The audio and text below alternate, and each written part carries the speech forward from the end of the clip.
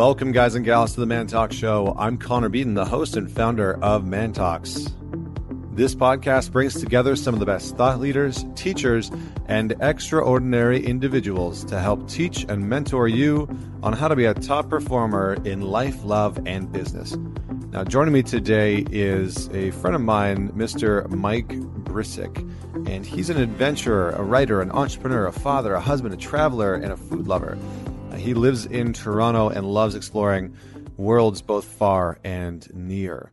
Now, he has been an entrepreneur for quite a long time. He created a company called Sacred Rides Mountain Bike Adventures. And through their courses, workshops, and consulting for social entrepreneurs, has built up an incredible company that he actually just transitioned out of last week. So it's very, very new. So Mike and I we sort of run the gamut. Mike lost his father when he was 16 years old. And he shares some of his experiences of losing a parent that early on. And interestingly enough, his experience of it was that for quite a long time, he actually hadn't really thought that it really impacted him. So he shares a very deep part of his life in terms of losing a parent and working through that process. We talk about how to navigate transition.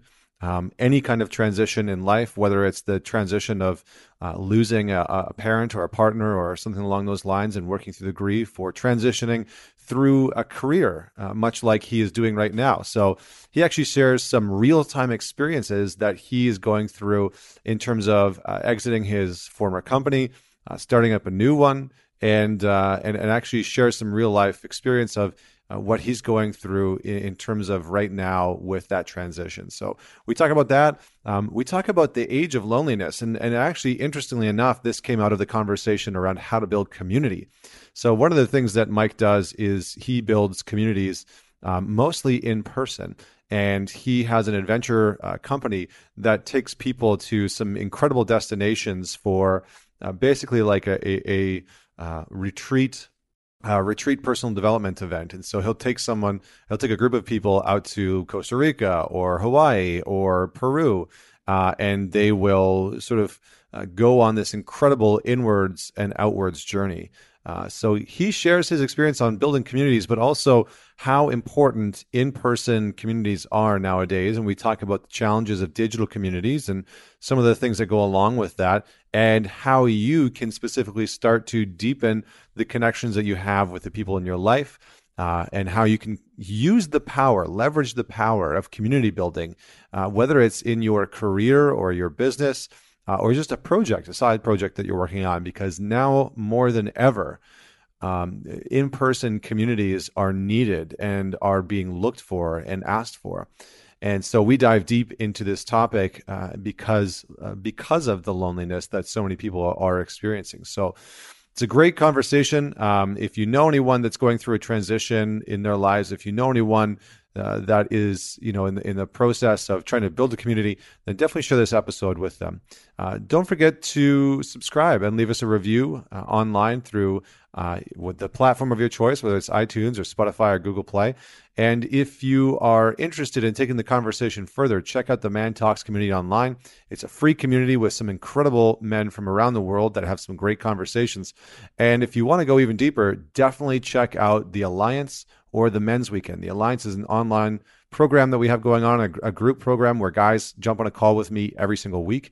And then the Men's Weekend is a special retreat that I will be hosting for a small group of men out in Western Canada from May 17th to May 20th. It's going to be an incredible experience. So if any of that rings your bell, then go on to mantalks.com and check those out. Sign up and you'll jump on a call with me to see if it's a good fit. So without any further ado, please welcome my good friend, Mike. Thank you. I'm super excited to be here. Yeah, man, this has been a long time coming. We've known each other for quite a few years now, and it's been incredible watching your path, your journey of what you've been doing for the last couple of years and what you are starting to step into. And I think we're gonna have a great conversation today around transition and community. So I'm excited, man. Thanks for joining me. Thank you. Yeah, and I was just thinking I could say same things about you. It's been really interesting to watch your journey and your your evolution as well. So yeah, exciting. Thanks, man. Thank you. Well, let's dive into the all important question that it's so funny. Like if I don't ask this question, I get a whole bunch of messages after. So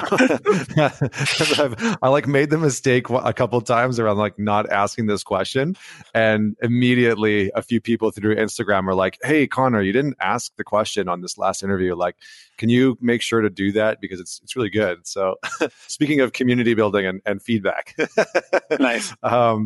Great, man. So tell us a story about a defining moment in your life that made you who you are today. Yeah, that's a pretty easy one because out of all the defining moments in my life, there's one that definitely has a pretty outsized impact, and that was it began Christmas Eve 2004.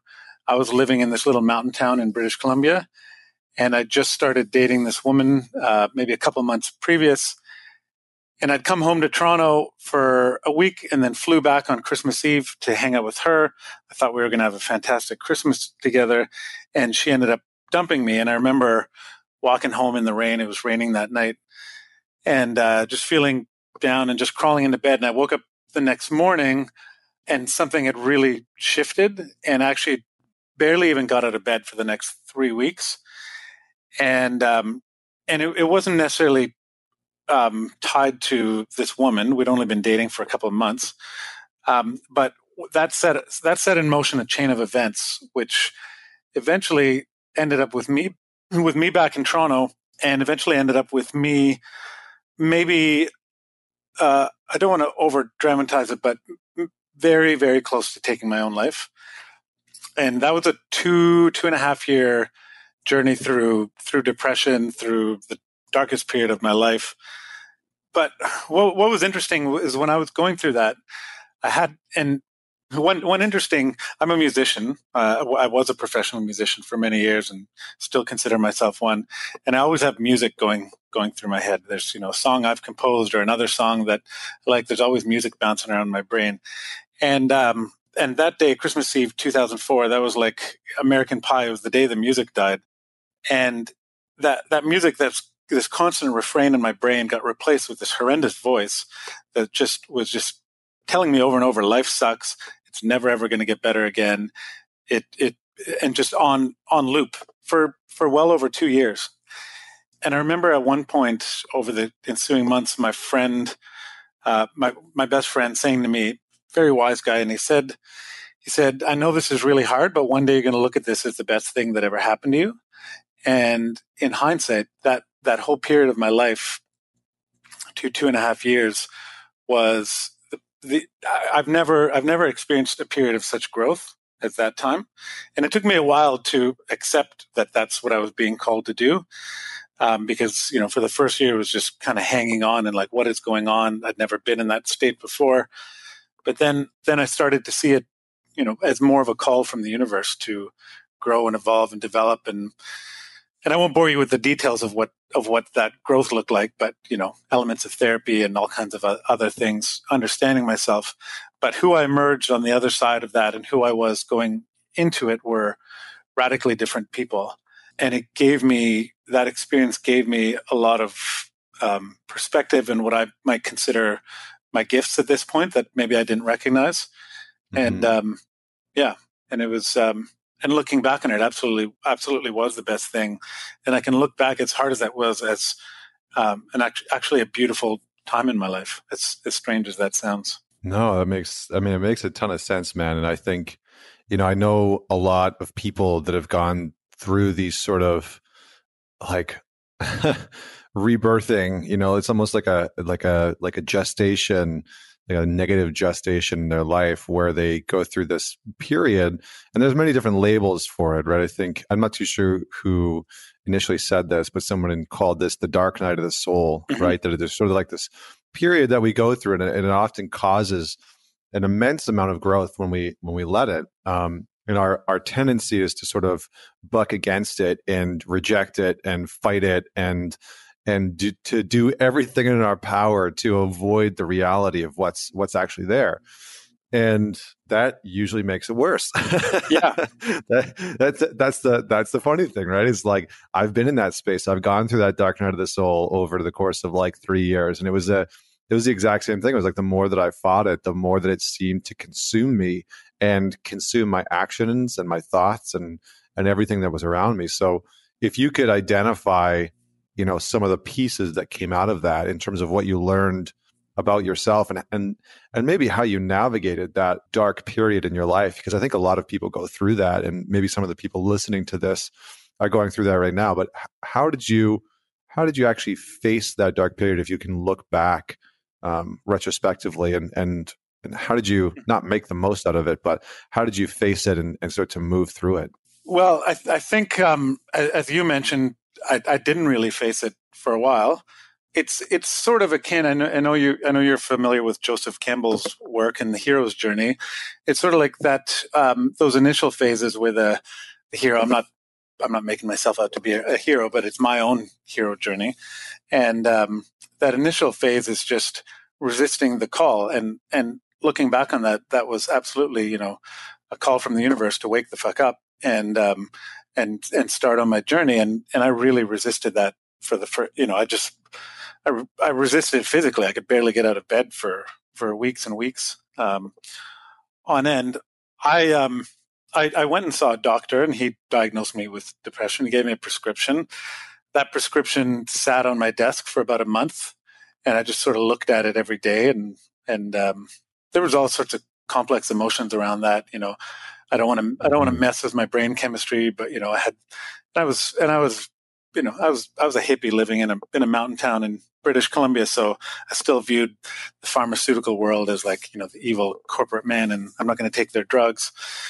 But also some shame in resorting to that. And then maybe after about a month of like, oh my God, I can barely get out of bed, I need something, started taking them, and I would feel better. And then I would convince myself that it wasn't the medication, that I was just feeling better and life was better. And I'd quit cold turkey, which, you should never do. And then I'd sink even farther. And I was on that roller coaster for about a year. And that September the following year, 2005, I ended up moving back to Toronto.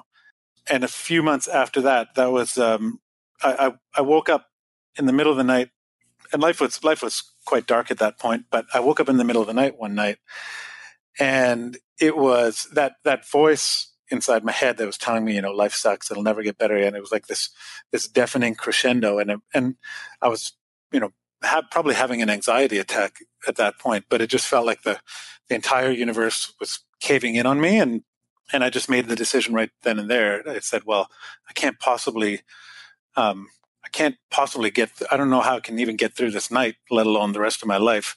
So there's only one way out. And I started thinking about how I was going to actually do that, and, the effect that would have on people I love, all that kind of stuff. And somehow, and I, to this day, don't know how I managed to get back to bed, but I managed to get back to bed. And when I woke up in the morning, I just resolved that I couldn't continue life like that, and I needed to really commit to my wellness. And the first part of that journey was committing to the medication and not being on this on again, off again roller coaster. And I knew that wasn't the solution. I just knew that I needed some ground under my feet so that I could actually do the work that I needed to do. I started seeing an incredible therapist, and a lot of that work was around the grieving of my father, who died when I was 16. And I never actually grieved him when he died. He'd struggled with brain cancer for a couple of years, and me being a teenager, I didn't want anything to do with that. And so when he actually died, it was, I just kind of pushed that out of my mind. And that whole experience, going through what I went through about 20 years later, was kind of that wake up call, like, hey, maybe you should think about going through this process of grief. It's been a while. And when I did start to enter that and lean into that work, boy, oh boy, did it gushing out in torrents of sadness and anger and, every emotion imaginable. That was what that opened up for me, was this experience of just opening up to a much wider range of emotions and a much wider perspective on the world and on human suffering, and far more empathy and understanding for others. And that was one of the biggest gifts to come out of that experience, because I would say up until that point, I was mostly a pretty hedonistic, selfish shit. So, and, I didn't walk around being a total dick, but certainly life was about my pleasure and extracting maximum amounts of that. So, it was, like I did this work with this therapist. I ended up doing this group work, which was incredibly powerful. I ended up taking my yoga teacher training, getting into meditation, really upping my exercise, all the sort of classic elements of wellness.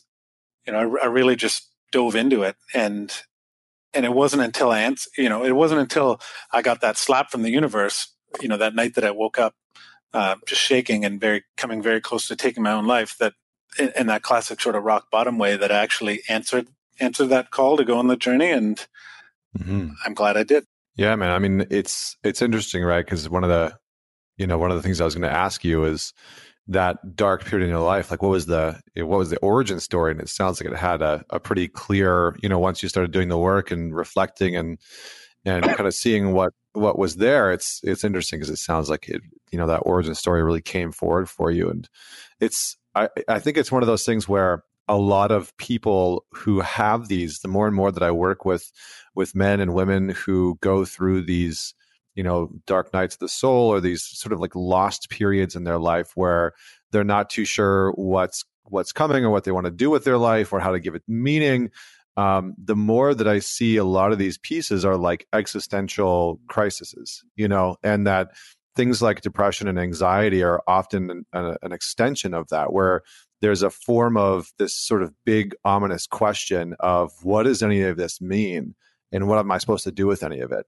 And and maybe it's not that question that's ruminating in every single moment of every single day, but a lot of the times, when we, like your experience, lose a parent, and there's I'm sure that there's 100 or 1,000 questions that come along with that around why it happened and what it's supposed to mean, and like what you're supposed to do with your life after that. And so I'm curious if you can shed just a little bit of light, because I know that a lot of people that tune into this podcast have lost someone in their lives. What was your experience like when you started to work through that process and actually started to go through that process of grieving? I think my overwhelming experience of that was surprise, because I had spent almost 20 years convincing myself that I was fine with it. And people would ask me, if my dad ever came up in conversation, say, "Oh, he died when I was 16. It's okay. I'm fine with it." And I really believed that. And going through that process, it was shocking to me, the amount of emotion that came out of that work. It really, what was most surprising was the amount of rage and anger that came out of that.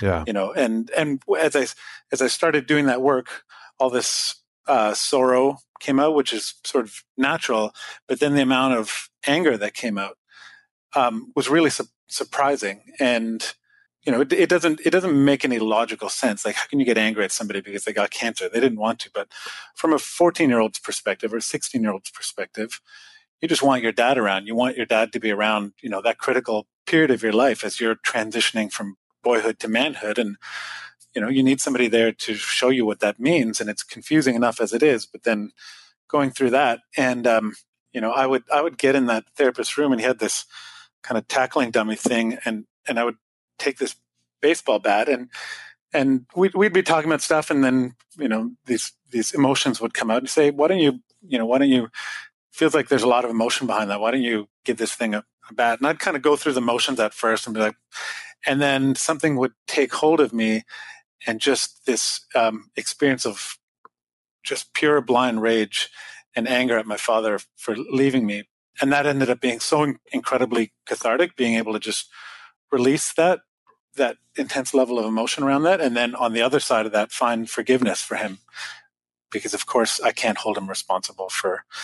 Mm-hmm. So, it really underscored to me the importance of the grieving process. And grieving doesn't have to be just, grieving a person who's left you, or a person who's died.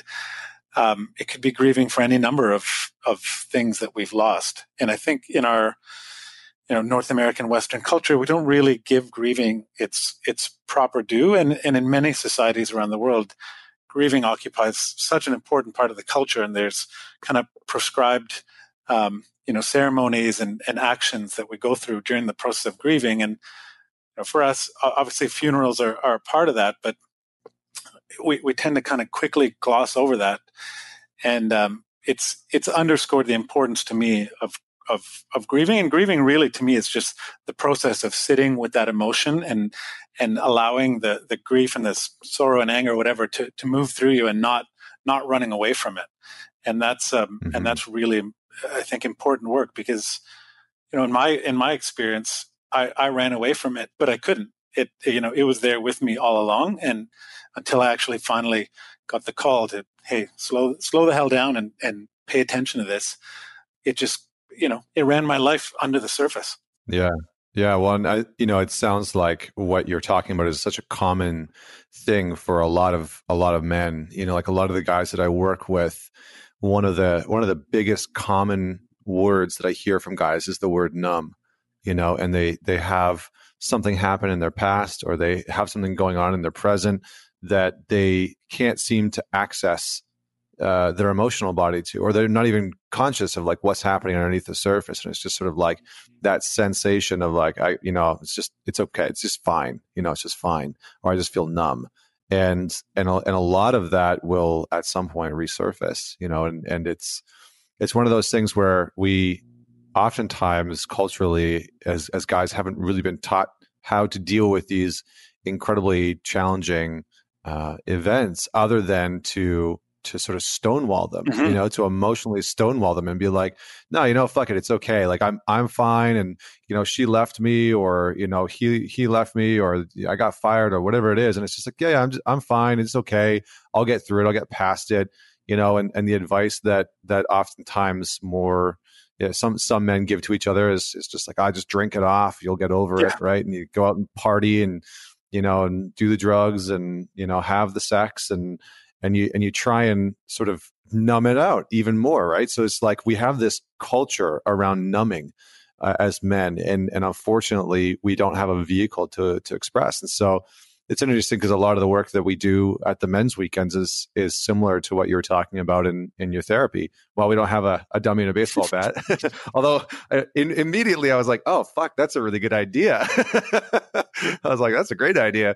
But anyways, we have that culture of numbing, and so it's really great to hear your experience of learning how to embody those things, learning how to process those things, of giving them a voice and experiencing them fully, and rather than having them sort of run the show from the behind the scenes. So, but I think one of the things that this brings me into is this sort of topic of transition, which can show up in so many ways, right? It sounds like that was a very long arc of transition for you. And it sounds like you've also recently gone through a transition. And so maybe just give the listeners a little bit of a context for the transition that you've gone through recently. So for the past 22 years, I've been an entrepreneur. I've owned my own company. I've done fairly well with that company in terms of scaling it. I actually started that when I moved out west right after my final exam in university. Just hopped into a car, drove out to this little mountain town. It was a bit of an escape, I guess, but served me well for about 10 years. But I started that company out in British Columbia. When I moved back to Toronto, I started expanding it. That company offers high-end mountain bike trips all over the world. It's been a blast running that company, but I've known for the last several years that my heart's not really in that business anymore. So it's kind of been on my mind for the last few years about getting out, and then got serious about it November 2017 when I hired a broker to help me sell it. And that process actually just wrapped up last week, which, as of us recording this, it was actually on my birthday that I signed the purchase agreement, February 21st, 2019. Nice. And nice. Yeah, I thought we were going to sign it before the end of 2018, and it's just the last 7 weeks were just lawyers, and lawyers, and I almost went bald. I think from just pulling all my hair out. We were chatting about this. I've been very prepared for this for quite some time now. It's been on my mind for several years, and I've been thinking ahead to what's next after that. And I even started up, another company about a year and a half ago.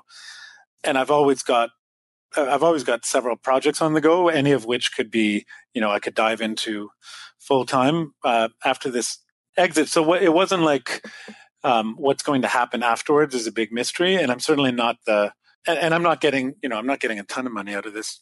It's not like retirement money, but it wasn't a mystery to me what I was going to be doing afterwards. But I was still a little bit unprepared for and this is still pretty new. It's 5 days now since I've signed that agreement, but I've been trying to sit with whatever those emotions that are coming up, and they're kind of confusing ones because, on the one hand, it's like this thing that I've been working on for 14 months now is complete, and I should feel this immense source of elation. And on the other hand, this thing that's been an inextricable part of my identity for 22 years it's going to be coming to an end. I'm going to be out of the company by June 30th, and then everything else that goes around that, and it's definitely a confusing time. And I think maybe one thing I learned from that other transition that we already talked about was, I guess, an element of faith that it's all happening the way it should be, and it's not up to me to figure out the meaning of it all right now, or figure out how I can get rid of those feelings of discomfort or whatever. It's just it's just for me to sit with it and experience it, not run away from it, and just be comfortable with the discomfort. Well, and I think if I could just interject there, I think that's such a great sort of point right there, right? Is being comfortable with the discomfort, right? Like knowing that that's a part of the process, and not just simply allowing it, but being able to turn towards it. And I think that there's such a strength in that we sometimes forget how to cultivate, right? And we sort of grow up in this participation award culture where oftentimes people are told oh yeah, life's just meant to be great. And so people are oftentimes sort of in this sort of search for happiness, of seeking this utopian way of existence where they shouldn't feel bad things, or they shouldn't feel down, or they shouldn't feel, there's all of these caveats for what we shouldn't feel. And the challenge with that is that it doesn't actually strengthen us internally. And so it actually starts to sort of weaken our psyche in many ways. And we stop turning towards the challenging things, which would usually propel us forward. And usually we stop turning towards the challenging things because they're unknown, right? That's it. That is one of the biggest pieces of work that we can do is how do we cultivate a strength or a relationship with the unknown in such a way where we can continue to lean into that unknown, because it's out of the unknown that the known comes to us, right? So the more I've always found that in those transition periods in my life where I've switched careers, or I recently moved from Vancouver to New York, right? So that's a huge transition. Mm-hmm. And there is an immense amount of unknown, applying for green cards or, visas and new places and new people. And so, but what I've noticed is that the more that I can move towards being comfortable with and seeing how much I can take of the unknown, it almost builds up this resiliency of having more faith and not needing to cling to a belief that it's going to be okay. I think what I'll just end on saying here is one of my favorite quotes from Alan Watts is just 4 words. He says, "Belief clings and faith allows." And I think that really summarizes in many ways our experience in transition, is that when we are transitioning, we're desperately trying to grasp for what comes next, or know some form of an outcome that will give us security. And when we do that, we're trying to find a belief that everything's going to be okay, or we're going to be safe, or we're going to be taken care of, or whatever the dialogue is, the narrative is internally. But it's so much different to cultivate that relationship with the unknown and have faith, because that takes a form of surrendering. So what are your thoughts on that? Yeah, well, I echo that fully. I think that's a beautiful way to put it. And I've actually taken steps over the last year to really cultivate a good relationship with the unknown, with confronting the unknown, confronting fear. And fear is often just a manifestation of that discomfort with the unknown. And I undertook a few experiences specifically for the purpose of confronting that fear. What was interesting that came out on the other end of this was this just being able to look at, I've committed to this particular experience, for instance, and leading up to it, I have this tremendous amount of anxiety. And then as soon as, well, I don't want to get into any specifics right now, but as soon as that experience is over, I'm able to look back and say, well, what the hell was all that anxiety about? I knew I was going to commit to this experience. And so whether the experience turned out well or not, the anxiety served no purpose. I'd already committed to it. And it was a good reminder to me of just being able to lean into those experiences where I'm feeling discomfort and where I'm feeling anxiety, and to trust that I'm being led there for a reason, and that I shouldn't shy away from it. And one thing that came to mind as you were talking was I'm part of this group of 6 men that we meet monthly. We're all entrepreneurs. We actually started it because a few of us left EO Entrepreneurs Organization. We were looking to start our own thing. Mm. And it's called the Shackleton Society, and it's named after Ernest Shackleton, who's this famous polar explorer from the turn of the beginning of the 1900s. And he's kind of held up as this pinnacle example of leadership, because he was able to keep these 30, 40 men alive in the harshest conditions on Earth for over a year and a half. And everybody came back alive from that journey. And we have these mottos or sayings for the group. And one of them is "into the fray."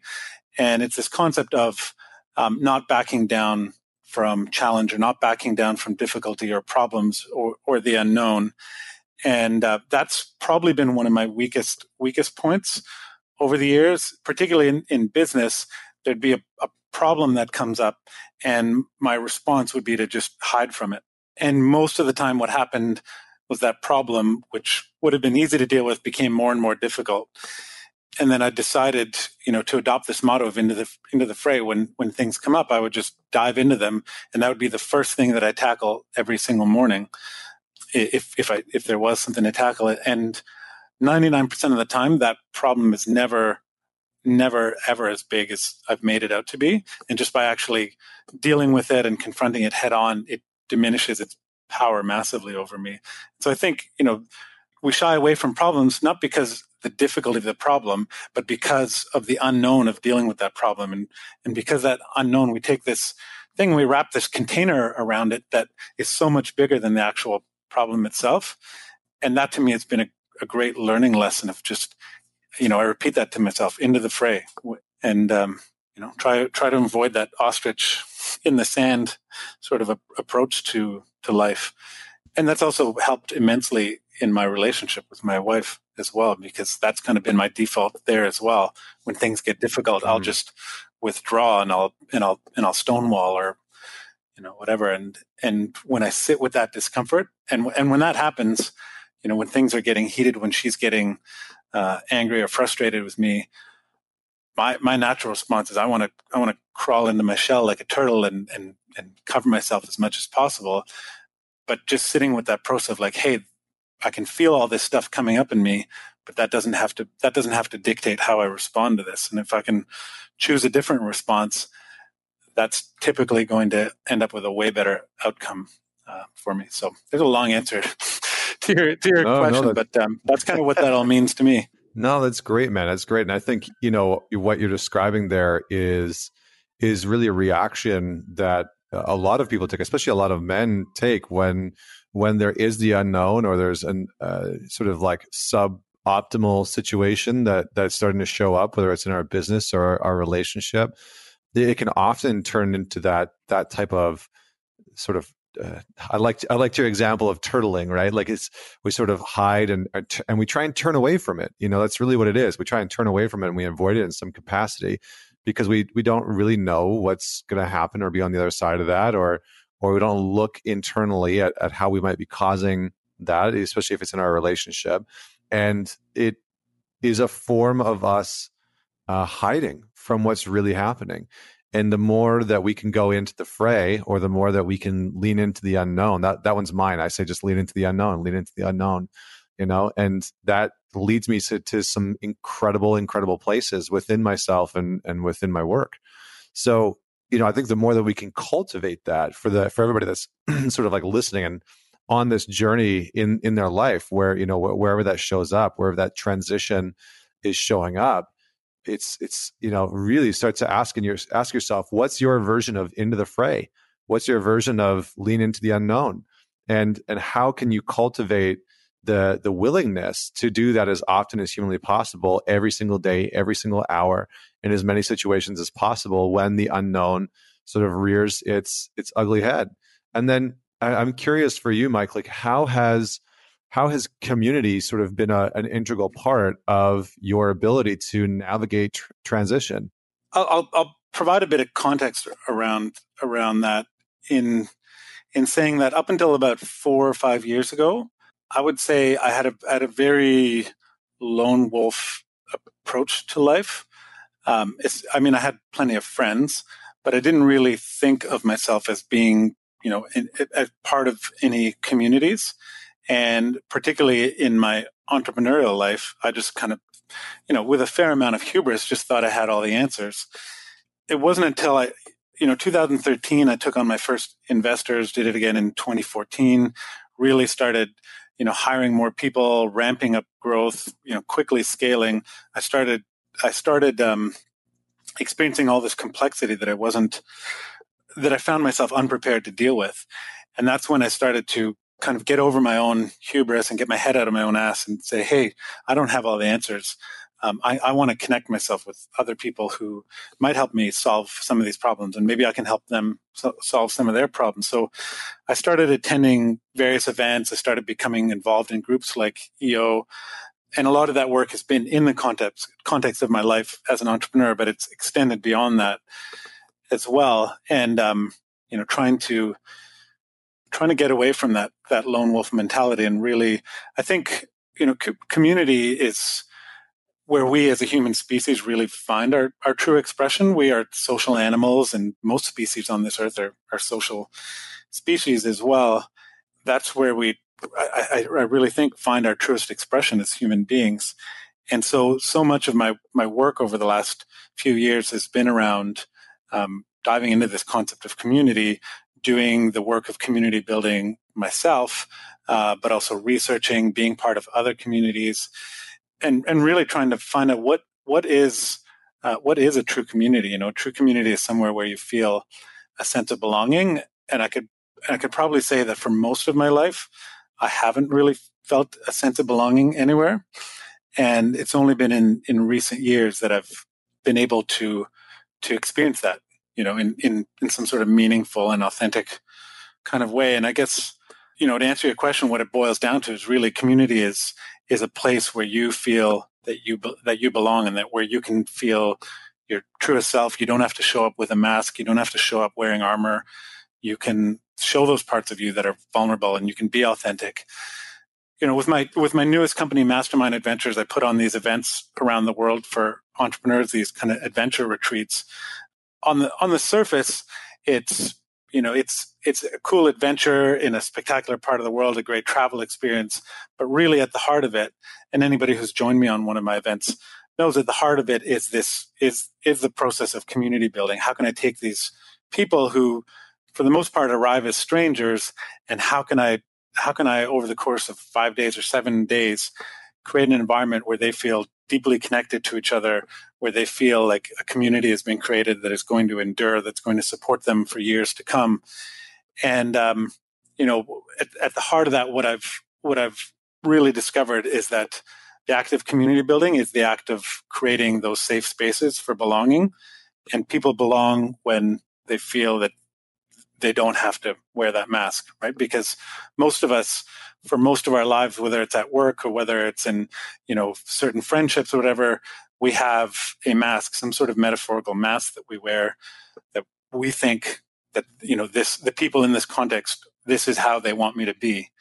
And that's exhausting, right? You walk around your whole life wearing masks and never ever being able to truly express who you are. It's psychologically exhausting and spiritually exhausting. And so a lot of my work and lonely and very lonely. Yeah. And so a lot of my work has really been diving into that, about how do we create these cultures of belonging. And it's really gratifying and really fulfilling work. And it also speaks to my own, desire for belonging. So it's a little bit of my own itch that I'm scratching, and getting connected to these amazing people. And I do this work here in Toronto as well, various events and stuff like that. And I feel a real natural affinity to it. And now that I'm transitioning out of one company, I'm really wanting to devote myself to that full time. Nice, man. Nice. I like the way that you approach the definition of community, being able to be around a group of people where you're sort of, what I heard was fully accepted, where you can bring all of the parts of yourself forward and be heard and be seen and be challenged and be, accepted and be celebrated and have all of those things happen within a group dynamic. And I think that is oftentimes the part that, especially men, we can often struggle with. Like, it's fascinating to me over the last couple of years. I'm curious to hear how many guys come out and experience these adventure retreats with you, because, over the last couple of decades, as more research has come out, a lot of it shows that many men, something like 50% of guys, can't identify a best friend. And upon saying that, like when I do public talks and whatnot, whether it's at a insurance company or a school or whatever it is, people are always shocked. And they're like, how can that be? Like, I have friends. And my question is always, do you have friends that you can show every single part of you? That you aren't afraid to bring, some of those dark parts of you forward and have the challenging conversations, and really like admit where you've been struggling, or be able to celebrate what you've been doing in life and receive recognition from them. And the shocking part is that the reality oftentimes for people is no. They have one friend to go and talk about relationships with, and they have another friend to go and, shoot the shit with and have beers and watch sports, or they have another friend to, right? And so like as men, we can very quickly compartmentalize our friend groups and not have a circle or a community of people who see all of us, right? The good, the bad, the ugly, the whole thing. So what's been your experience in running some of these events and sort of getting people, well, actually, first and foremost, how do you normally get people out of their comfort zone so that they can start to bring some of those parts forward? Because I've noticed that that's a pretty important piece. One of the key things I've learned, and probably one of the most important things, is that people are going to meet you at whatever level you set, right? And so if I show right from the beginning that I'm willing to be vulnerable and I'm willing to go to those places, then people are generally going to meet me there. Whereas if I want to kind of hover around the surface, that's where people are going to stay. And so for me, as a facilitator, as a leader, it's important for me to set that tone early on. And I've also learned a lot about creating those spaces, large things, small things, all kinds of different elements. One of the things I've really realized the importance of is around the importance of symbolism and around the importance of ceremony. And that doesn't have to be like, really kind of incense and hippie kind of thing, but it's just, a welcome ceremony can simply be the act of stating, we are here, this is the reason why we are here, and we're going to honor, this space that we've created together. And simple acts like that, and the symbolism, in Argentina, we were in Patagonia back in December. One of the lovely aspects of community and belonging there is yerba mate, which is, the national drink. It's this tea that you drink out of these gourds with a special straw. And typically when you go to somebody's house, the first thing they'll do is they'll welcome you in and they'll pour you a mate. And that act of drinking the mate together creates that, sense of belonging. You are welcome into my house. So a simple ceremony where we passed around the mate is just a symbol to say, hey, we're here and we're here together. And, this is our community. So little acts like that of just reminding people that they are welcome in this space, and also setting the tone for them, saying this is where I expect you to meet me. And if you're not comfortable meeting me there, that's fine. But you are welcome to come to this place with me and to this level of depth, because that's where I'm going. And that seems to be really powerful. And the other thing that I've just discovered is the power in asking the right questions. And so a lot of my events, I'll have things like dinner cards, and it'll be people's names on one side, and on the back will just be a question. And it's meant to, people tend to default to, what do you do kind of questions when they haven't met each other. But it's funny when you give them the license, like, okay, well, I guess I'll answer this question because it's on a card and I'm supposed to answer it, that people will open up remarkably. And, it's amazing to see it at some of the things I've done, the level to which people will open up, and also how refreshing it is for them to just, particularly, at entrepreneur focused events where there's this tendency to want to just show off how awesome you are and what an amazing company you've built. And, my revenues are 100 million and I've won these awards and all that kind of stuff, which is also exhausting. But it's so refreshing for people to just be able to say, hey, I don't have my shit figured out. I'm struggling with this. I'm struggling with that. And that opens up the conversation for other people to share what they're struggling with.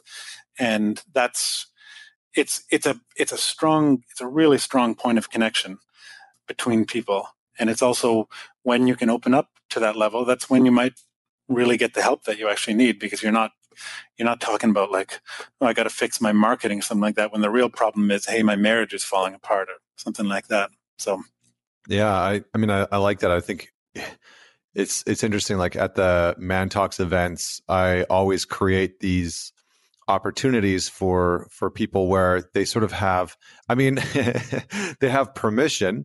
And I think one of the most interesting things of what you're talking about is, how do we create more permission within our communities, and how do we create more permission within our connections on a daily basis, where people can have the permission to express their sort of truest form, their what's really true for them in that moment, not in like a woo-woo spiritual way, because like even just saying that, I think, can often be misinterpreted. But how do we give permission to other people to just talk about the real shit that's going on in their life?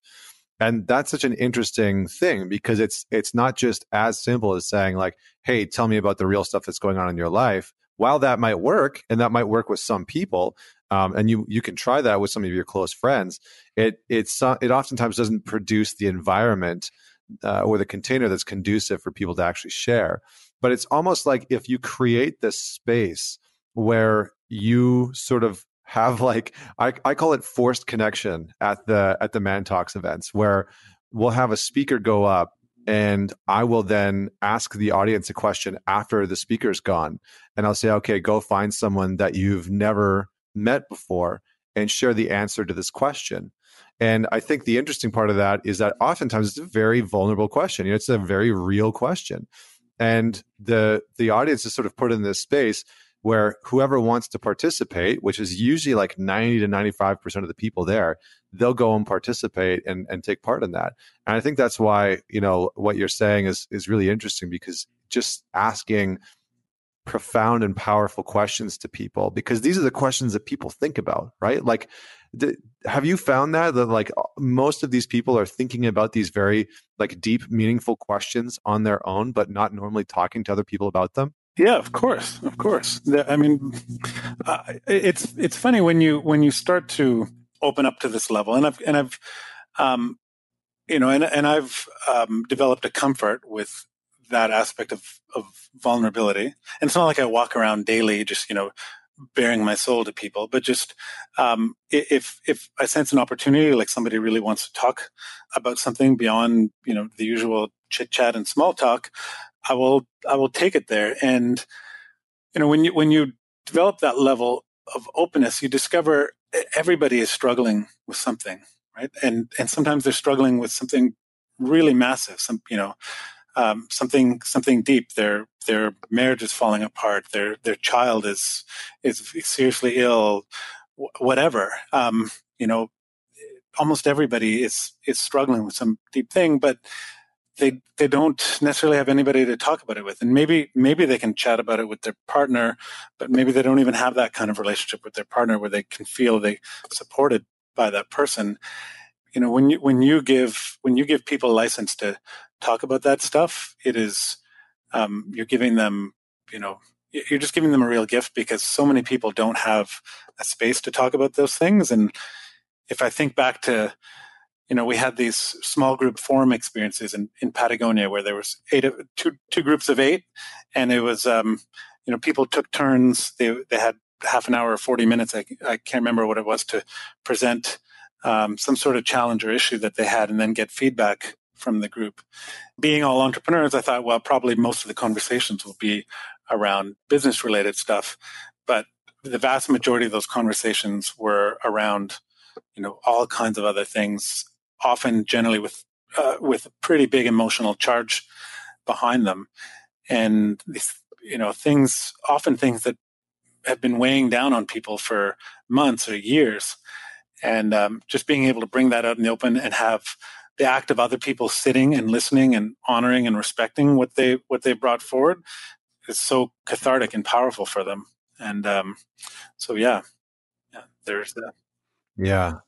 Well, I mean, it's so interesting, right? Because a big part of the community building, like you were saying in the beginning, is how do we find ways, either one-on-one or in groups, to allow for the masks to kind of come off, for the sort of bogus parts of our identity that we oftentimes put forward to try and prove ourselves to other people. And I think what you're saying there is that oftentimes when we can create and spark this conversation with people where it's not just about the surface level stuff that we would normally talk about. I mean, I run this year-long group for guys that it's called the Performance Mastermind, and they are all business owners and entrepreneurs and professionals. And it's interesting because when they sign up, every single time I get on the call with somebody that's applied, they're always like, it just sounds so refreshing, because it's like the real conversations that I didn't get at EO. It's the real conversations that I didn't get in a regular business mastermind. Like, I can handle the majority of my business, but I can't seem to be able to handle the totality of my life. And how do I balance and find equilibrium between being a parent and a spouse and a business owner and and the laundry list of responsibilities that we have. And that's the challenge, right? Is to be able to talk about some of those real things. So how do you see, and I'm just curious to get your perspective, but how do you see digital communities impacting and affecting our physical and in-person communities? Yeah. Well, that brings to mind, I did a keynote on community a little while back, and I did a lot of research into community for this particular presentation. Found a lot of interesting research about the concept of online communities, and the research kind of overwhelmingly said that online communities are really not a substitute for true community, face-to-face community. And there were several studies where they actually did brain scans of people, who interacted in real communities versus online communities, and the parts of the brain that light up when one feels that true sense of belonging did not light up in the context of online communities, which probably isn't going to surprise everybody. But really at the heart of it, the research showed that what we like to think of our communities are really, they're really only communities if they actually lead to actual physical face-to-face contact with other people, because that's how human beings relate. We relate face-to-face to other people. And I think where online communities can really provide value is in providing a bridge towards that physical community and a means of contact and a means of ongoing discussion and that kind of stuff. And I've seen that in the Mantalks community which is probably one of the best examples I've seen of an online community in terms of engagement and people engaging in respectful discussion. And it's not immune to I can't remember the name. There's some not law, but some pretext of 90% of online discussions eventually end up in somebody being compared to Hitler, and that, and that's kind of, we've all experienced that. Discussions online rarely remain respectful, and I think Mantalks is a great example, even though it has at times, but most of the communication on there is really respectful, really rich dialogue. And it's great for that, but I wouldn't define that as a real sense of community. And what's great to see is people taking that as a starting point to, hey, I'm in London, England. Any other members around here? Or I'm in Austin. Can we get together? And that's where the real meat of community and belonging happens. And that's it's providing a great resource for people who have shared values, similar desires and goals to come together. And because they're coming from that same starting point, there's more of an opportunity to create that sense of belonging and acceptance because of that starting point. But we shouldn't look at them as the end goal. The research just shows that it's not true community, and people don't experience it as true community. Yeah, I would just so agree. And, I think one of the interesting things is having run that online community now for a few years, like we just cracked 4,000 members in the group, but it's interesting because having run that for a while, in the very beginning, I wanted to create a space where men could have open discourse and conversation about any topic. And that was my initial intention. And it's interesting because I've seen the capacity for men to have extremely open dialogue and discourse about literally any topic in person. And, at the men's weekends that I run, they really dive in, like there's no hold bars to the conversations that they'll have. But what I found in the group and in the online group specifically is that there seemed to be, because of social dynamics and the sort of removal of physical presence, as soon as things like religion or politics, especially politics right now, because of just like the culture and the polarity and the divide that seems to be showing up in our culture, it's like community destroying, and suddenly the guys that are engaged that would normally be having very healthy conversations dissolve into these grown children that are all of a sudden just slanging shit at each other. And it's like, holy crap. And so there's rules to the group so that doesn't happen. But it's very interesting to see. And I've had to remove politics entirely from the group and just say, you know what? These don't seem to be conversations that even the best of us are capable of having online, because we remove almost like the emotional element of it. And politics are very emotional conversations. And so, I think what we're really talking about is so interesting because it almost reaffirms the importance of creating communities in person where these types of conversations can happen. So when you think about the types of communities that you are building and are wanting to build more of, what types of conversations are you wanting to bring into the fold? Like, what types of people and conversations are you excited to have? Well, before I answer that question, I remembered that thing I was talking about is called Godwin's Law. And as an online discussion grows longer, the probability of a comparison involving Nazis or Hitler approaches 1. So I wanted to just follow up with that. I think like extremes. That your question is a question that I'm still asking myself and still answering, because on the one hand, I just love seeing people connect, and I love on a very simple level, it's just we have an epidemic of loneliness, and if we look at, there's that this is becoming a very rich field of research, the study of loneliness. And we don't need a lot of research to tell us that people being lonely is not a healthy outcome, right? So people who are lonely tend to have more struggles with their mental health and physical health and all kinds of things. So on the one hand, having been at various times in my life extremely lonely, I approach it from a desire of I want to help people not feel lonely. But I also approach it from the perspective of people um, people who feel a sense of belonging and who feel part of community are A, happier, but B, they tend to probably have more conversations around growing into better and more evolved human beings, and they're exposed to more ideas. They're all kinds of aspects of that. So I haven't really thought about what specifically am I trying to get out of this. I think part of it is also having the faith to say, hey, if I get this group of people together, and traditionally a lot of my efforts have been around bringing entrepreneurs together, that great things will result and they will coalesce around whatever shared interests they have and whatever shared value they can provide to each other.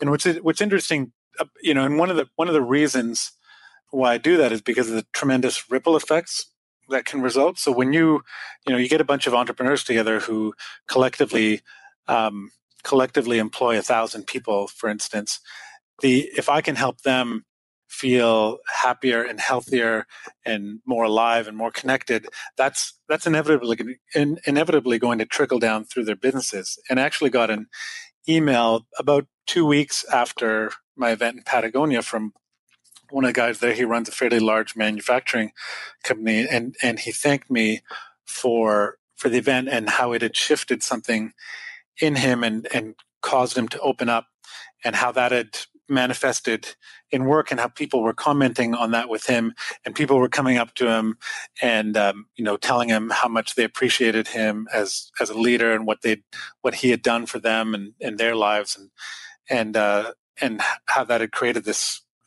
very discernible culture shift at the company. And so part of that is wanting to create those ripple effects in the world. Yeah. At this point in time, I just look at it as helping to create a sense of belonging for people, just for that sake itself, because that is it is such a rich and fulfilling feeling, knowing that you have somewhere that you belong, that can sustain you through so much of life's difficulties. Yeah, and I think I think what you're saying is really, really powerful. And it's funny. Like yesterday, I flew back from Vancouver to New York, and on the plane, I finally watched Bohemian Rhapsody. And interestingly enough, like there's this point where Freddie Mercury and the band they're talking about like who their music is for, and they're trying to pitch their album to this like huge agent in America. And he basically says like, how is your band any different from ours? And basically like Freddie Mercury goes off on like this little tangent. He's like, all those people at the back of the audience that don't feel like they kind of feel like they're loners, like the society has forgotten them, and they're sort of weird and strange, and they feel like they don't fit in. He's like, that's who we're for. We're for all the people that have forgotten where they fit in society. And I thought to myself, I remember like I actually paused the movie and I was like, like that's so interesting, because in many, many, many, many ways, almost everyone has at some time in their life, maybe not always, but at some time in their life, they have that feeling of like, I don't belong. Like I don't belong in my family. I don't belong in my culture or my society. And they sort of drop out of connection with like a larger unit. And building community oftentimes is about finding what lost souls you're really wanting to speak to, and what people you're really wanting to bring together. And maybe they're not all sort of like lost. I don't want to use that word or put like a negative connotation on it, but it's like, who are you really wanting to bring together? And what are you doing to bring those people together? And like, who are they? And what are they looking for, right? What are they seeking? What are they wanting? And how can you bring them into like one space together, knowing who they are? And that seems to be such a powerful question in this time where loneliness is running rampant. Like it is insane. Like the British, the UK last year or the year before, I think it was 2017, assigned a minister of loneliness, right? Like it's such a real thing. And I think a lot of people sort of mock it and make fun of it, but it is a very real thing where there's a lot of people that feel alone. So yeah, man. I mean, I appreciate the work that you're doing. I think we're running out of time here. So is there anything else that you want to say about community building to the folks that are listening? I wanted to close with an excerpt from a poem, if you don't mind. So this is a 16th century poet named John Donne. It contains the phrase "No man is an island," which many of us have heard, hundreds of times in our life, but probably never knew where it came from. And I'm sort of drawing from it here, from the full poem. I'm not going to read the whole thing, but I think it's very sort of apropos to my work and the work that you do, and relevant to everybody. So here it is. No man is an island entire of itself. Every man is a piece of the continent, a part of the main. Any man's death diminishes me because I am involved in mankind, and therefore never send to know for whom the bell tolls, it tolls for thee. So that was, for me, just a great reminder, for whom the bell tolls. It's tolling for me, and it's drawing me to this work, and hopefully drawing everybody to to the work of community building, being involved in communities, being involved in real and authentic communities, and like a community of people wearing Make America Great hats, coalescing around some shared anger at something that's not really a community. Community is coming together for companionship, for recognizing shared humanity, for whatever. So hopefully this chat will inspire some people to really think about community in new ways. Mm-hmm. I love it, man. I love it. Well, thank you so much for that last closing piece. I think that's a perfect place to end. Maybe I should start ending all of my podcasts with with the little poem that like represents the theme or a piece, a quote or a piece of wisdom from someone in our past. But thank you so much for joining me, Mike. I really appreciate it. Thank you, brother. And for everyone that's out there listening, definitely check out the show notes. We will have all of Mike's information there. You can check out some of his adventure masterminds and some of the incredible things he's doing. Where are you, actually, one last thing, where are you going later on this year? I'm going to be in Fiji at the end of March, and then Bhutan in November. Nice. And I'm sounds rough. Yeah, should be okay. I'm actually working on some really cool stuff for 2020. Right now, I'm going to announce that in mid-May, which should be. I basically try to up the bar with every single event that I run, and so that's a challenge that I don't take lightly. So nice. Yeah. Nice, man. Well, thank you so much again. And for everyone that's out there, definitely check out the links in the show notes to learn more about Mike and the work that he's doing. And if you know of people that are in your life that are facing loneliness, that are trying to build communities, that are going through a transition, then definitely share this episode with them, or at the very least, share some of your notes from this episode and some of your thoughts and some of the things that you took away from this episode with them, just to support them and build that connection and bridge and community with them. So don't forget to head on over to the platform that you're listening to us on and leave us a review and a rating. That goes a long way. And until next week, this is Connor Beaton signing off. Join me next week for another inspiring conversation with another inspiring individual.